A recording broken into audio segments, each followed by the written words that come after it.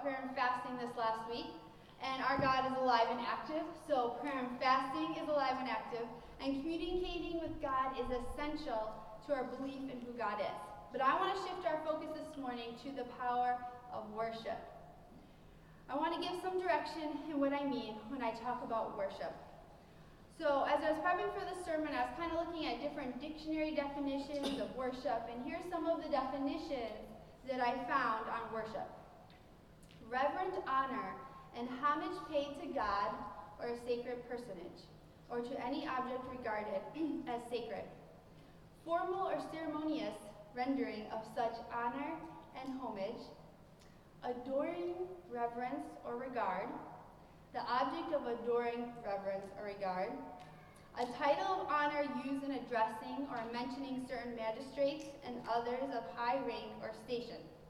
So the English word of worship is actually divided into two parts, worth and ship, meaning worthy of reverence and honor.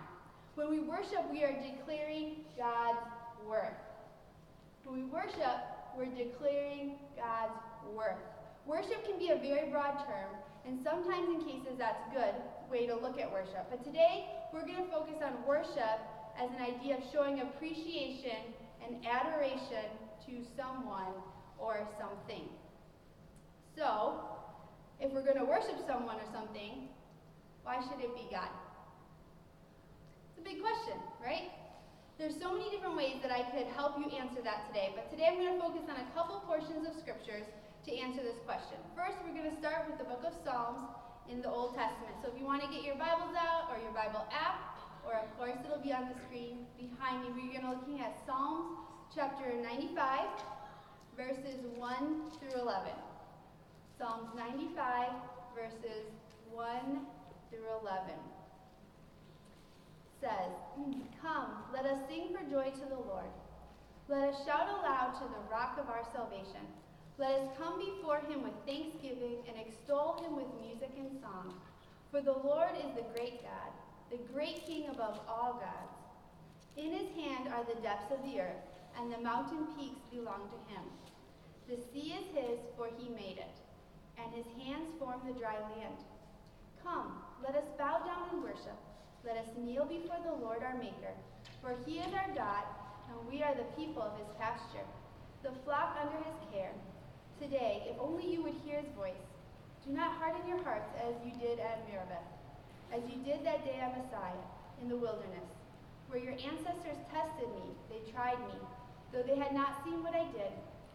For 40 years I was angry with that generation. I said, they are a people whose hearts go astray, and have not known my ways. So I declared an oath in my anger, they shall never enter my rest." As we break down this portion of Scripture, let's look at the different reasons that we should choose to worship God. First, he says that he is the rock of our, what? Salvation, right? We know that our salvation comes only through him offering his Son as a living sacrifice for us, who died and rose again 3 days later. Our salvation is alone the reason enough to worship him. But it also says, for he is a great God, the great King above all gods. From the depths to the highest peaks, they are all in his hands. God made everything, right? He is so great, and he is so worthy of our praise. There is no one greater than him. It says, let us bow down and worship, for he made the sea. By his hands formed the dry land. We're his people. We're members of his flock which he cares for. We should worship him because he is our shepherd. He is the one who takes care of us. Then it goes on in the last few verses to talk about how the Israelites in the past have hardened their hearts by believing that they knew what God wanted, right? They were willing to test him. And God became angry and he punished them. God desires to have worship because he desires to have a relationship with us above anything else. And once that relationship is established, very naturally worship can flow from it. So let's take a look at a little different scripture that we should worship God from a passage in the New Testament. We're going to look at Acts chapter 17, verses 24 through 28. So if you want to pull that up, it'll also be on the screen behind me. Acts Acts chapter 17, verses 24 through 28. The God who made the world and everything in it is the Lord of heaven and earth, and does not live in temples built by human hands. He is not served by human hands, as if he needed anything. Rather, he himself gives everyone life and breath and everything else. From one man he made all the nations, that they should inhabit the whole earth. And he marked out their appointed times in history and the boundaries of their lands. God did this so that they would seek him and perhaps reach out for him and find him, though he is not far from any one of us. For in him we live and move and have our being. As some of you own poets have said, we are his offspring. So we read this passage that God has made everything, right? Which we covered in the first passage as well. But it goes on to say that he's not served by human hands, as if he really needs anything from us. God is the creator of all things. He knows the beginning from the end and everything that has happened in between. He doesn't need us. He wants us. He wants that relationship with us. He provides us with life, breath, and everything else, it says. Through one man, Abraham, he made all nations, giving them areas which he had marked out throughout the course of history. Through that, he hoped that we would seek him, that we would reach out to him, right? That even though he was never far away from us, God gives us that free will. We have to choose to worship him, just like we sang this morning, right? We have to choose to have that relationship with him. I love verse 28, so I'm going to read it again. It says, "For in him we live and move and have our being. As some of your own poets have said, we are his offspring." In him we live, we move, we have our being. Through him we have life. Amen? Amen. Yeah, that's exciting. Through him we can find life. What more reason do we need to worship God than that? He sent his son so that we may be made clean in his eyes. God knows what we've done, but he chooses to look beyond that and see the spotless and the clean because Jesus took our place, removing the sin from our lives. So we know we should worship God because that's who he is. But how should our worship look? Let me tell you a little story. On a vacation, my family and I visited Yellowstone National Park. Now, Yellowstone is this geological hotbed, right, with hundreds of geysers and hot springs. One of our first stops in this scenic wilderness was the geyser affectionately known as, what do you think? Old Faithful, right? Old Faithful is the most visited of all the geysers for one simple reason. It's faithful, right? It's not the tallest geyser, right? It's not the most beautiful geyser, but it is the most faithful geyser. It goes every 80 minutes. Every 80 minutes, Old Faithful erupts. Presently, you can count on Old Faithful to do it. The National Park Service has built this boardwalk that encircles it. The old geyser with benches on one side.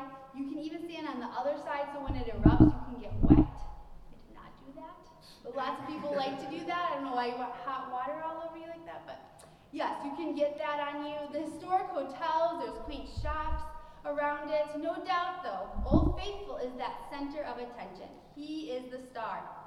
And as the time for the eruption got closer, more and more tourists joined our family, sitting on the benches, around the boardwalks. Latecomers had to stand behind. Many had their cameras out, videoing, ready to get it. From the steam rising, the opening of the earth, there's sputtering of water. "There she goes," someone said. But little did he know, wasn't quite ready yet. So he was quiet the rest of the time because there was a lot of sputtering before it came.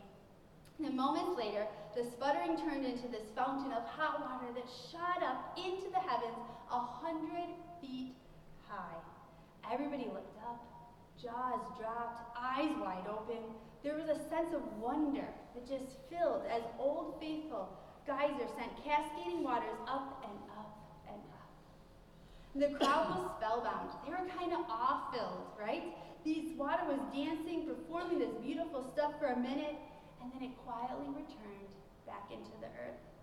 Its water supply depleted, but in another 80 minutes, right, its subterranean plumbing will be filled again, ready to burst forth towards the sky, and other onlookers would witness its majesty. I noticed something that day when we were there. Those onlookers displayed this sense of awe. It was almost like a worship-like quality. They had witnessed something powerful, something that was beyond themselves. One dad said to his kids, "Did you see that? That was amazing, wasn't it?" A little boy, "I can't wait to tell Johnny about this when we get back home." Right? Another shouted, "Grandpa, did you see that?" Still another said, "Can I watch that again?" With a sense of reverence, people returned to their cars or the gift shops, knowing that they just had witnessed something spectacular. That same dynamic occurs when we worship God. Or I should say it should occur. It should happen. We should witness the spectacular hand of God. We're supposed to witness something that is beyond ourselves. We are supposed to be in awe, spellbound, mesmerized by the life-giving, life-flowing power of God. We should be motivated to tell other people about what we've experienced in God's presence. This is how our worship should look. What Old Faithful does for the tourists in Yellowstone, our worship of God should do for those who worship God in church. Worship is an outward expression of what God has been doing or is doing inside of us. Let me say that again. Worship is an outward expression of what God has been doing or is doing inside of us. We are expressing our gratitude towards God. We are giving him honor, praise, focusing our attention solely on him. There are many ways to worship. Singing is one way of worship. Clapping is another way of worshiping. Raising our hands is another way of worshiping. Does anyone know why we raise our hands or what it means when we raise our hands in worship? Surrender. Yes, surrender. Surrender. When we're raising our hands or you see someone raise their hands, what they're saying is, "God, I surrender to you. I surrender my life. I surrender my feelings, my emotions, my time, my frustrations, my heart, everything. I surrender. You are in control. Have your way. You are sovereign. I trust you." You know, I don't think they probably do it nowadays, and Steve, you can correct me if I'm wrong, but in the Army, they probably don't wave actual white flags like they used to, or like you see in the movies, right? Yeah. But, you know, the thought was there. You see it in the movies when they're fighting and someone's surrendering. They put their arms up, they wave the right flags. They're like, "I surrender. I give up." That's what we're saying when we worship God. When we raise our hands, we are saying, we surrender to you our lives. We surrender to you our hearts, right? Some of you might think, "Oh, I'm not really comfortable with doing that. I'm not so comfortable with raising my hands or clapping." Worship is not meant to be comfortable. Worship is meant to focus on God, to give him praise because he is worthy. Amen. I'm not saying you have to raise your hands. I'm not saying you have to clap. But I am saying what God is doing on the inside of you should be coming out when you worship. What he is doing in your heart should be shown. Worship is active. It's not passive. So if you are standing there during worship and you're not singing and you're just looking at a screen, that's not worship. Worship is an action. Worship is active. It's not just passive. And again, I know we have all different types of personalities, and here on the range we tend to be a little bit more quiet and to ourselves, but guys, we really need, when we worship God, to do something to tell him he's worthy. Something to show him we honor him. Something to show him and say that we're praising him. And if that's just starting with singing quietly, great, awesome. Sing quietly. That's wonderful. God hears you. I don't have to hear you. You're singing to God, right? But we have to be doing something. It's not a passive time.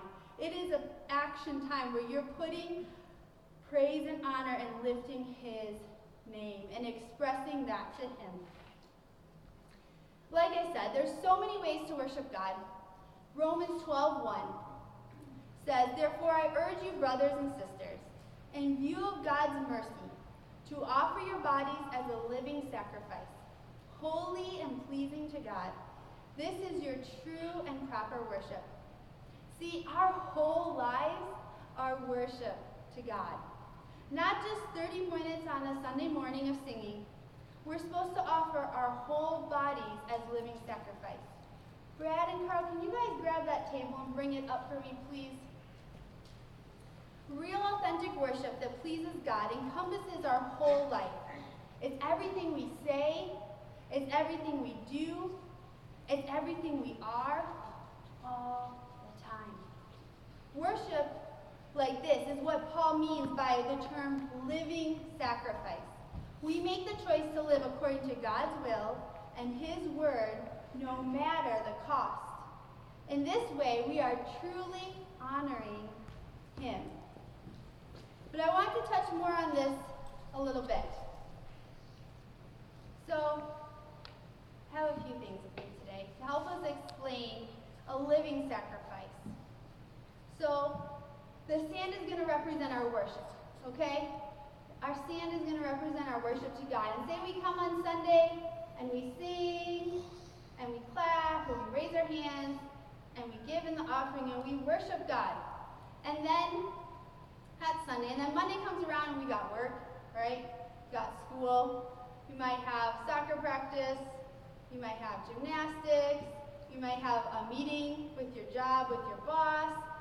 You might have church on Wednesday. You might have, there's not room for all of it. We're only on Wednesday and we still have more things. We can't fit it all in. Sometimes we think there's not enough time to do everything that we need to make God a priority to worship Him. But if we see everything as worship, if we see our whole lives as a living sacrifice, everything we do worshiping God, there is time for it all.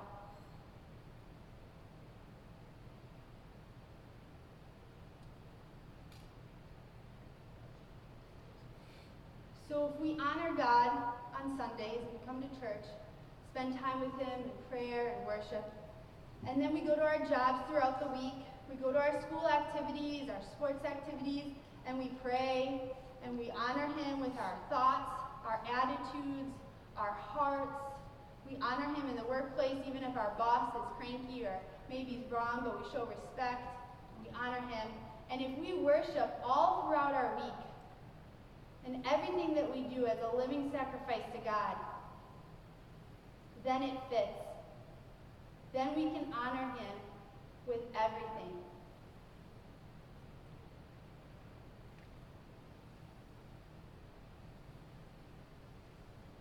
It's a lot of worship. Amen. Then it fits. Then everything we do, all of our lives, activities, the busyness, if we live our lives as living sacrifices, we can worship Him through it all. Amen? Amen. That's a challenge for me, for everyone. It's to find ways to honor God and worship Him through our everyday life. But I want to touch a little more on why we do this corporate worship, what that looks like. David was famous in the Bible for a lot of things, but one thing he was known for was all the songs or psalms he wrote. David loved to worship. Psalms 40, verse 3, David wrote, "He put a new song in my mouth, a hymn of praise to our God. Many will see and fear and put their trust in the Lord." Now, from this simple verse, we find two profound elements of worship. One is celebration, and two is proclamation. Celebration, this is the vertical dimension. David had an experience with the Lord. He had rescued him, he had saved him, refreshed him. David had experienced the presence of God. He was changed. He couldn't be silent about it, and he sung praises to God. He said, "He put a new song in my mouth, a hymn of praise to our God." David was praising the Lord, that vertical dimension. He was exuberant in his song and praise. He was excited. He could not contain his joy, his happiness, his relief. He had to shout it out. He had to sing. All of these songs were designed to be sung. Singing is an important spiritual expression. Singing is mentioned explicitly 68 times just in the Psalms. And it wasn't just any song that David sung. It was a new song. I mean, he had written all these songs. He didn't say, well, I wrote like 30 songs. That should be enough, God. Right? He's like, you're still doing something inside of me. I'm writing a new song of what God is doing on the inside. There was this freshness, this newness with his experience with God. It was as though he was seeing God again for the very first time. It's like seeing Old Faithful erupt. It never grows old. Each time one is amazed and entranced by it. Each person wants to see it again and again.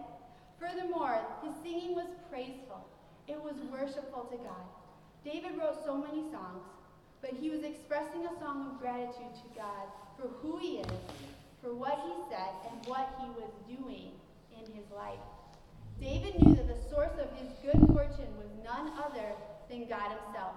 So there was a celebration in this song, but there was also a proclamation, which is the horizontal dimension. Just as there's this vertical dimension, there was also this horizontal dimension. David said, many will see, that is, know God's presence, and fear, which means to revere, to be awed by God, and put their trust, or find their security, in the Lord, in the Lord. As David praised God, many people saw it. They did not merely hear his praise, they saw him praising. And in turn, that same security that David found in God, they too wanted to find that security in God and worship like David did. David's joy before the Lord was his witness. David's joy before the Lord was his witness. Worship team, if you guys can come on up. We don't worship just at church because worship ought to be this constant attitude or activity in our lives as believers, as though it should. But at church, we worship publicly and corporately together. And when the church gathers to worship, it should also gather to witness. Worship always includes a witness. When people far from God hear those people who are close to God giving their heartfelt praise to God, when they see that heartfelt worship and crying out to him, they're intrigued, right? It's like wanting to see Old Faithful. There's this mystery, this wonder, this marvel. Questions are asked. How does this happen? What does this happen? Why does this happen? Sparks from our fire of worship ignite dry hearts, causing them to sing a new song and to praise God. Do you guys worship God in a way that draws others to worship God as well? It's a tough question. Do you worship God in a way that draws others to worship God as well? Do you worship God with all your heart? Do you worship God out of that relationship that you have with God and what he's done in your life? We want to worship God in a way that other people and see that and say, man, I want that kind of relationship with God. I want to know that God that he's praising or that she's singing to. It should be a witness to other people of what God has done in our lives. Again, I know sometimes it's hard. It might be uncomfortable for you to raise your hand or to clap. But you know what? I really want to challenge you to step out of your comfort today and do something that you may not normally do. Not because I told you to do it. That's silly. This is not Simon Says, right? Doing it because you're talking to God in a way that maybe you haven't ever talked to God before. You're expressing something he's done in your heart in a way maybe you've never expressed. Maybe this is your new song today. Maybe this is your new chance to praise God in a way that you have never praised him before. But maybe you don't worship God because you never asked Jesus to forgive you for your sins. You don't have that relationship with God. And you can have one today if you want to. We're going to give you an opportunity. Romans 10:9 says, if you confess with your mouth that Jesus is Lord and believe in your heart that he raised him from the dead, you will be saved. So we're going to give you an opportunity this morning to be saved. So let's close our eyes and bow our heads and no one looking around. This is just between you and God. And if you say, Pastor Laura, I've never asked God into my heart. Maybe you're online and you're listening. And we're going to give you a chance to have that relationship with God. It's a simple prayer to him, but it has to be from your heart. And all of my Christian brothers and sisters, just repeat after me. Say, Dear Jesus, please forgive me for all my sins. Come into my life. Be Lord. I believe you died and rose again 3 days later. And you're in heaven, making a place for me. Help me to live for you all my days. Amen. We have this honor, we have this privilege to praise God, to lift his name up, to worship the Lord together. So if you please stand with me this morning. We're going to go ahead and close this out with some worship. And I just challenge you to sing that new song to the Lord, whatever that is. No one's looking around. We're just worshiping God. We're just going to praise him and praise him from our hearts this morning. Hallelujah, hallelujah. God, you are great. God, you are worthy of our praise. God, we just sing from hearts that are full, for hearts that have experienced your presence, your love, your faithfulness, your goodness. God, we just sing and lift you up because you are worthy of our worship. You are worthy to be called the great I am, the King of Kings, the Lord of Lords. That's who you are. And God, we praise you and we worship you because of who you are. God, thank you for what you've done in our life. Thank you for who you are. And help us to live lives that are full of worship throughout this week, not just here on Sunday morning, but God, in our day-to-day activities, in the mundane, in the work, in the school, in the shopping, in the groceries, in the cooking. God, you are deserving of all praise. And let us be living sacrifices that honor you in everything we do and say and think this week.